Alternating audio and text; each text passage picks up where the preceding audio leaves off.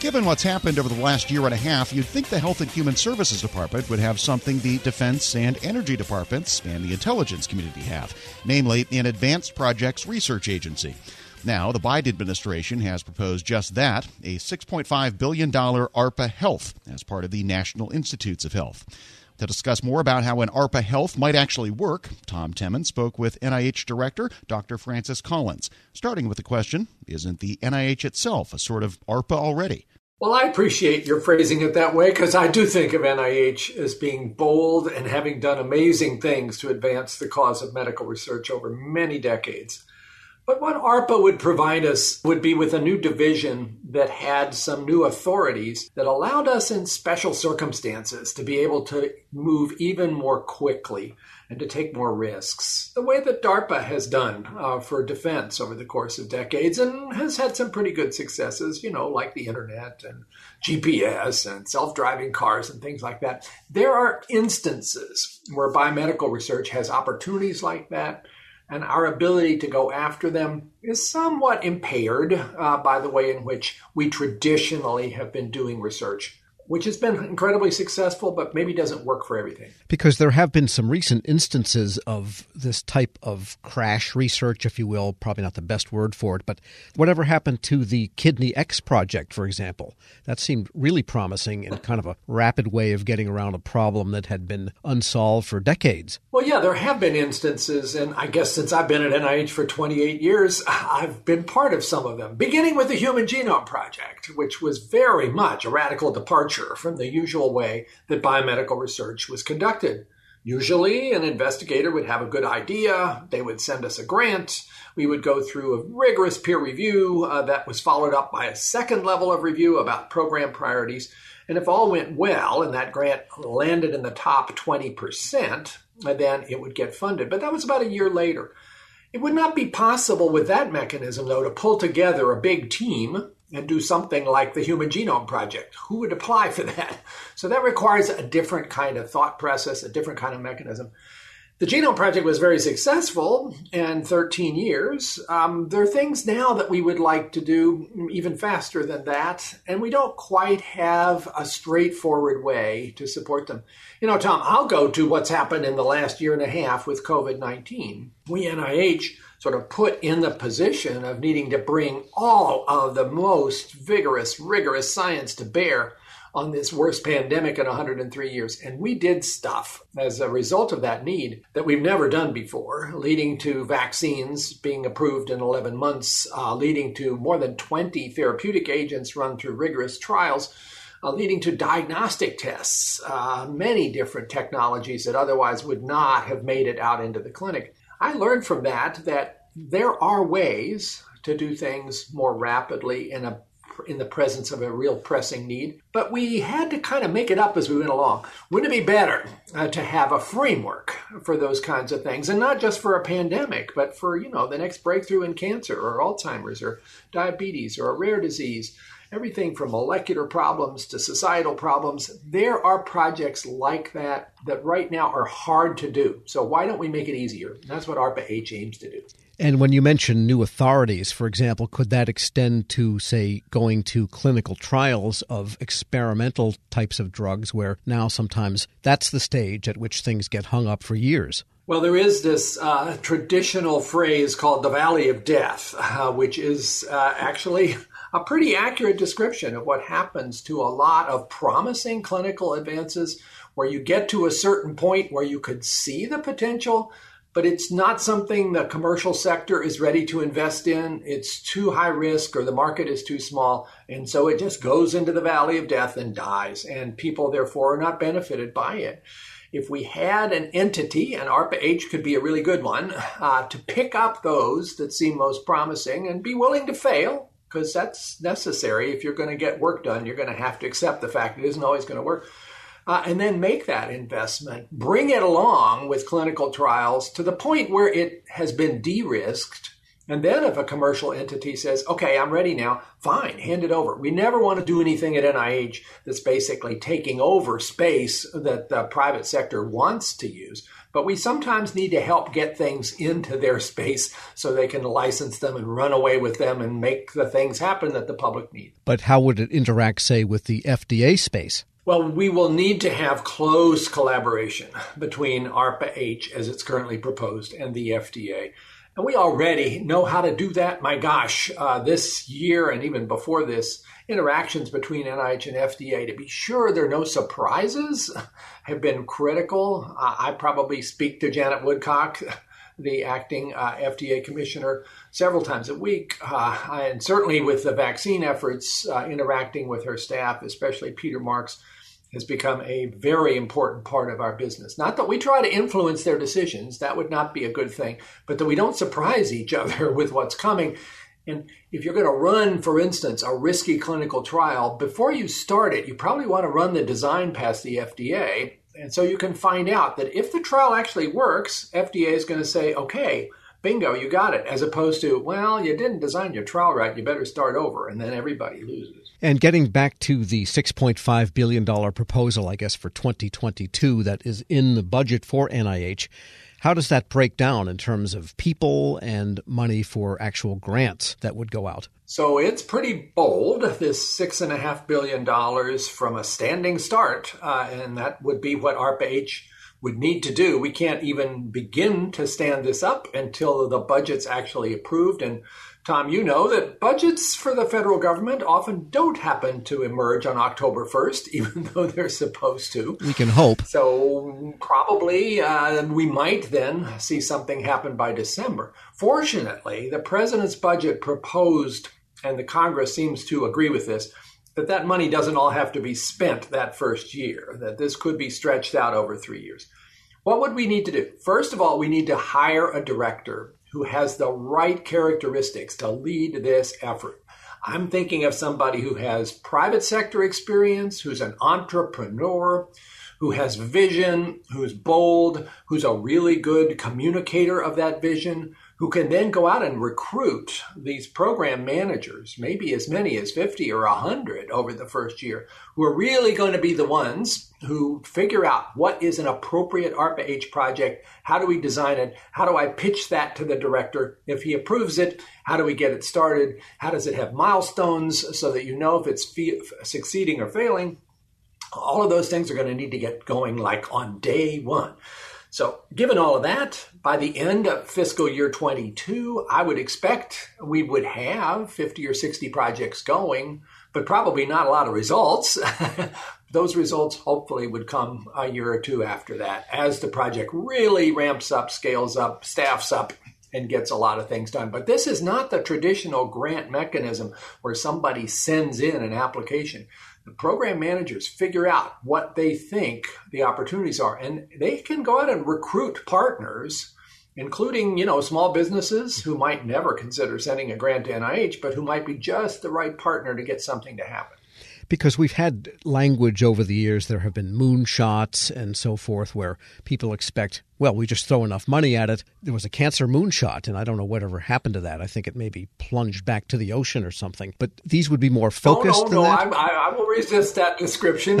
We are pushing that pretty hard, but not in the same way as ARPA-H might now be able to do in contributing to that. And do you have any sense of the areas, and not to signal where you'll spend money, but areas that are ripe for an ARPA type H? I think Alzheimer's comes up a lot in these conversations. Anything else? Certainly the president, in his vision about this, is thinking particularly about cancer, given the tragic death of his son to a brain tumor. But it's also clear that this is intended not to have a menu of specific diseases which will get a certain number of projects. This is going to be dependent on scientific opportunity. I'll be amazed with the budget that's being proposed, which will support hundreds of projects, if there won't be quite a few on cancer and quite a few on Alzheimer's and diabetes.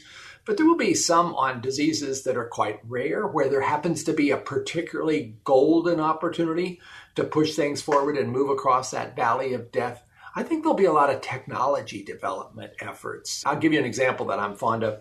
Hypertension. Here's a condition that's incredibly common in our society and also a cause of health disparities. We know we don't manage hypertension very well. People who have that show up in the office of a physician now and then. There's white coats all around. The blood pressure measurements are of questionable validity. Medicines get given. Maybe they're taken. Maybe they aren't. We don't really manage this the way we ought to for a chronic disease. It's a major cause of heart attacks and strokes. If we really had reliable, ambulatory, 24/7 measures of blood pressure, it would totally transform the way in which we diagnose and treat this condition. And there's no reason, with the way technology is now advancing, that we can't get those kinds of wearable sensors optimized. There are some options out there, but they're not quite there yet. I think this is a place where ARPA-H could basically serve as a kind of a venture capital organization. Say, we've got money. If you've got a great idea about how to do this, come forward. We'll offer you a lot of advice, business, technology, engineering, supply chain, manufacturing, all that, and see what you got. And if it looks really good, we'll help you scale it up. We'll help it get into the market. And in the course of a couple of years, we might actually have a really good outcome, which otherwise may take a lot longer. That's just an example. And a final question with respect to the NIH institutes as they are now. There could be a little bit of internal jealousy there if the great stuff is going to ARPA Health, and what about our institute, which specializes in infectious diseases, cancer, blood, heart, you name it. So there's a little turf issue. Well, that's here. one reason why ARPA-H really should be located at NIH and not off in some other part of the government where I think that kind of unfriendly competitiveness might happen. So basically, though, I think the institutes are pretty excited about this. It extends their reach. All of those institute directors have projects they would like to see happen within their portfolio, but they don't really have the mechanism to do so. And so they think of ARPA-H not as detracting from their capabilities, but augmenting it. And they've already come forward, many of them, with great ideas about projects that ARPA-H could undertake. And I think they will be cheering for this. They want to be sure, and I get this, that this is not something where the budget for ARPA-H is taken out of their budget. This needs to be an addition, not a substitution. And the Congress totally gets that. And when you saw what the House Labor, Health and Human Services appropriators did, they both recommended support for ARPA-H, but also recommended an unusually large increase for the rest of NIH, making it clear that both are valuable and they shouldn't be seen as competitive. Dr. Francis Collins is director of the National Institutes of Health. We'll post this interview at federalnewsnetwork.com/Federal Drive, and you can hear the Federal Drive on demand. Subscribe at Podcast One or wherever you get your shows. Hello, and welcome to the Lessons in Leadership podcast. I am your host, Shane Canfield, CEO of WEPA. Today, I'm thrilled to be joined by Vice Admiral Cutler Dawson. Cutler has had an incredible career serving our country for 35 years in the Navy, where he attained the rank of Vice Admiral. And during his service, he had numerous assignments afloat and ashore, including Commander, 2nd Fleet, Striking Fleet Atlantic, and in Washington at the Pentagon and on Capitol Hill, where he was the Navy's Chief of Legislative Affairs. Immediately following his retirement from active duty in 2004, he became the president and CEO of Navy Federal Credit Union, the world's largest credit union, where he served for 14 years.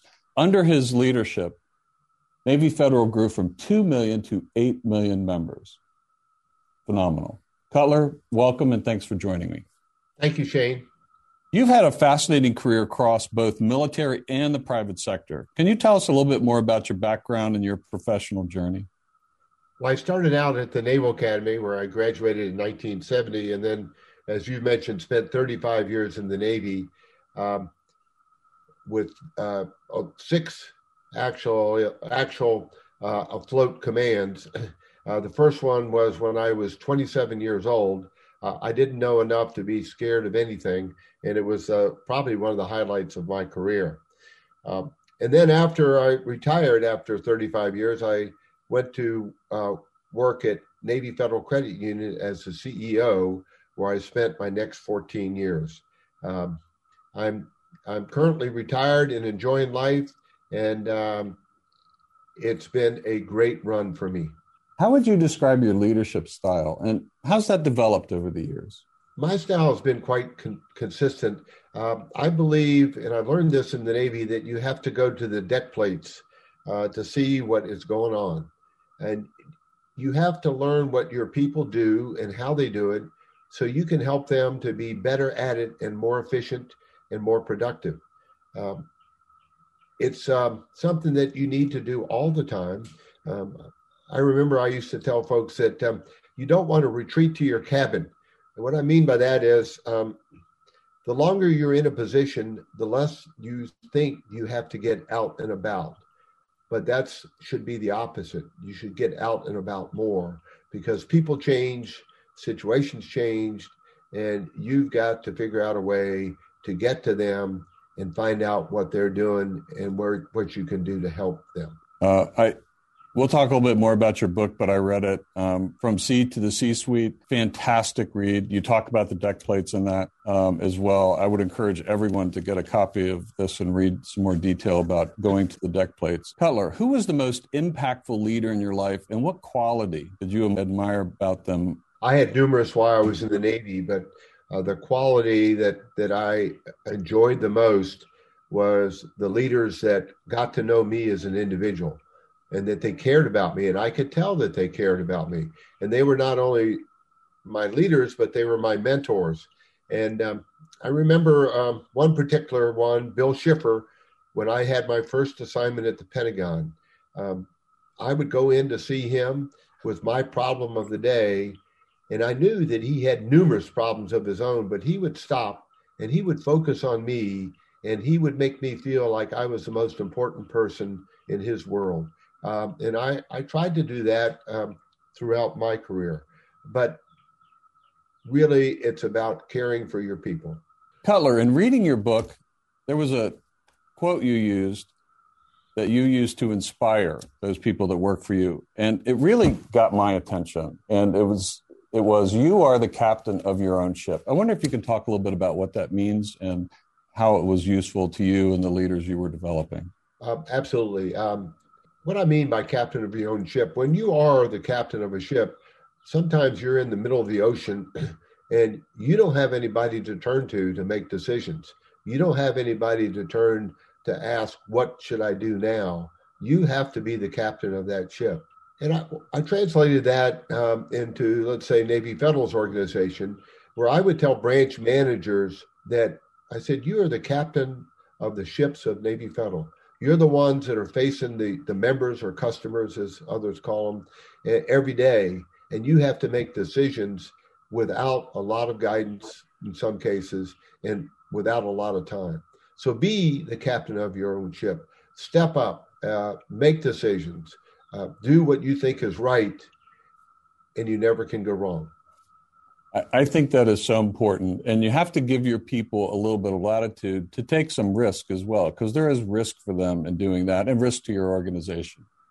That's right. And I mentioned that I took command of my first ship with 5 years in the Navy, and I was 27 years old. Well, my boss had 32 years in the Navy, and his guidance to me when I first met him was, Cutler, you do the right thing, and I'll back you up all the way. What a wonderful way to spend an assignment with backup and guidance like that. What great advice. It's clear leadership is a topic you're passionate about. You wrote the book we mentioned before, From Sea to C-Suite. Can you tell us a little bit about that project? Yes. When I was at Navy Federal, I would tell sea stories as parables to get my point across. And folks would tell me, Cutler, we like your stories. It gives us a picture of what you're trying to tell us. Now, what else are they going to say? They work for me, but I took it as a compliment, and it was. And my wife encouraged me to write a book, and I needed a co-author to help me.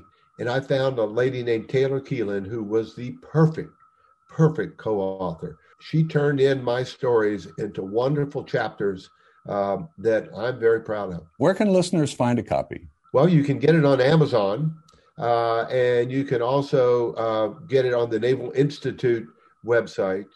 And I might add that any proceeds from the book, Navy Federal uses to give to charity. Fantastic. Cutler, thank you very much. Really enjoyed your time and your lessons in leadership and sharing with us your life story. And I've learned a lot, both from talking to you today and reading your book. And thank you very much for your time. It's my pleasure. And I would like to add one thing, if I could, Shane. During my assignments in Washington, D.C., I gained the utmost respect for the civilians that work here every day. They're hardworking, they're dedicated, and they have my eternal gratitude. I got to come and go from the Pentagon. They stayed every day and worked in Washington when I got to go out and enjoy being at sea. Perfect. Thank you. Yeah, WEPA serves civilian federal employees, but your comment is well taken because the interaction between the two is continuous, it's nonstop, and it's critical. So the career civil servants, as well as career military, our country would not be where it is today without them. I totally agree. And I can tell you from the U.S. Navy standpoint, we couldn't operate like we do without them being the backbone of what we do. Thank you very much for your time today, Cutler. And to everyone listening to Lessons in Leadership podcast, we'll see you next time. As a parent, no 2 days are ever the same. And let's face it, sometimes a little extra help goes a really long way. That's what's so great about Care.com.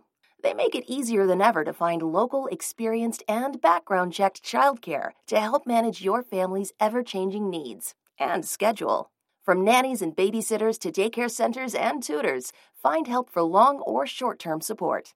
Whether you need an after-school sitter or help with the homework, there's a large selection to choose from. And all caregivers who use Care.com are required to complete a background check before they're able to interact with families on the platform. It's so easy. Just go to Care.com and post a job for caregivers to apply. You can search for qualified candidates, read reviews and ratings, check their availability, and send messages directly. You can even find other kinds of care, including housekeepers, dog walkers, and caregivers for seniors. Find care for all you love. Sign up now and see why over 3 million families use Care.com. Visit Care.com today. Everything's getting more expensive these days. Gas, rent, and even your music. While other music services keep jacking up their prices, Live One is letting you lock in the best music membership at the best price. Live One Plus is just $3.99 per month. Get all your favorite music ad-free, along with unlimited skips and maximum audio quality. Beat inflation with the best deal in music at just $3.99 per month. Visit liveone.com/bestmusic to get Live One Plus now.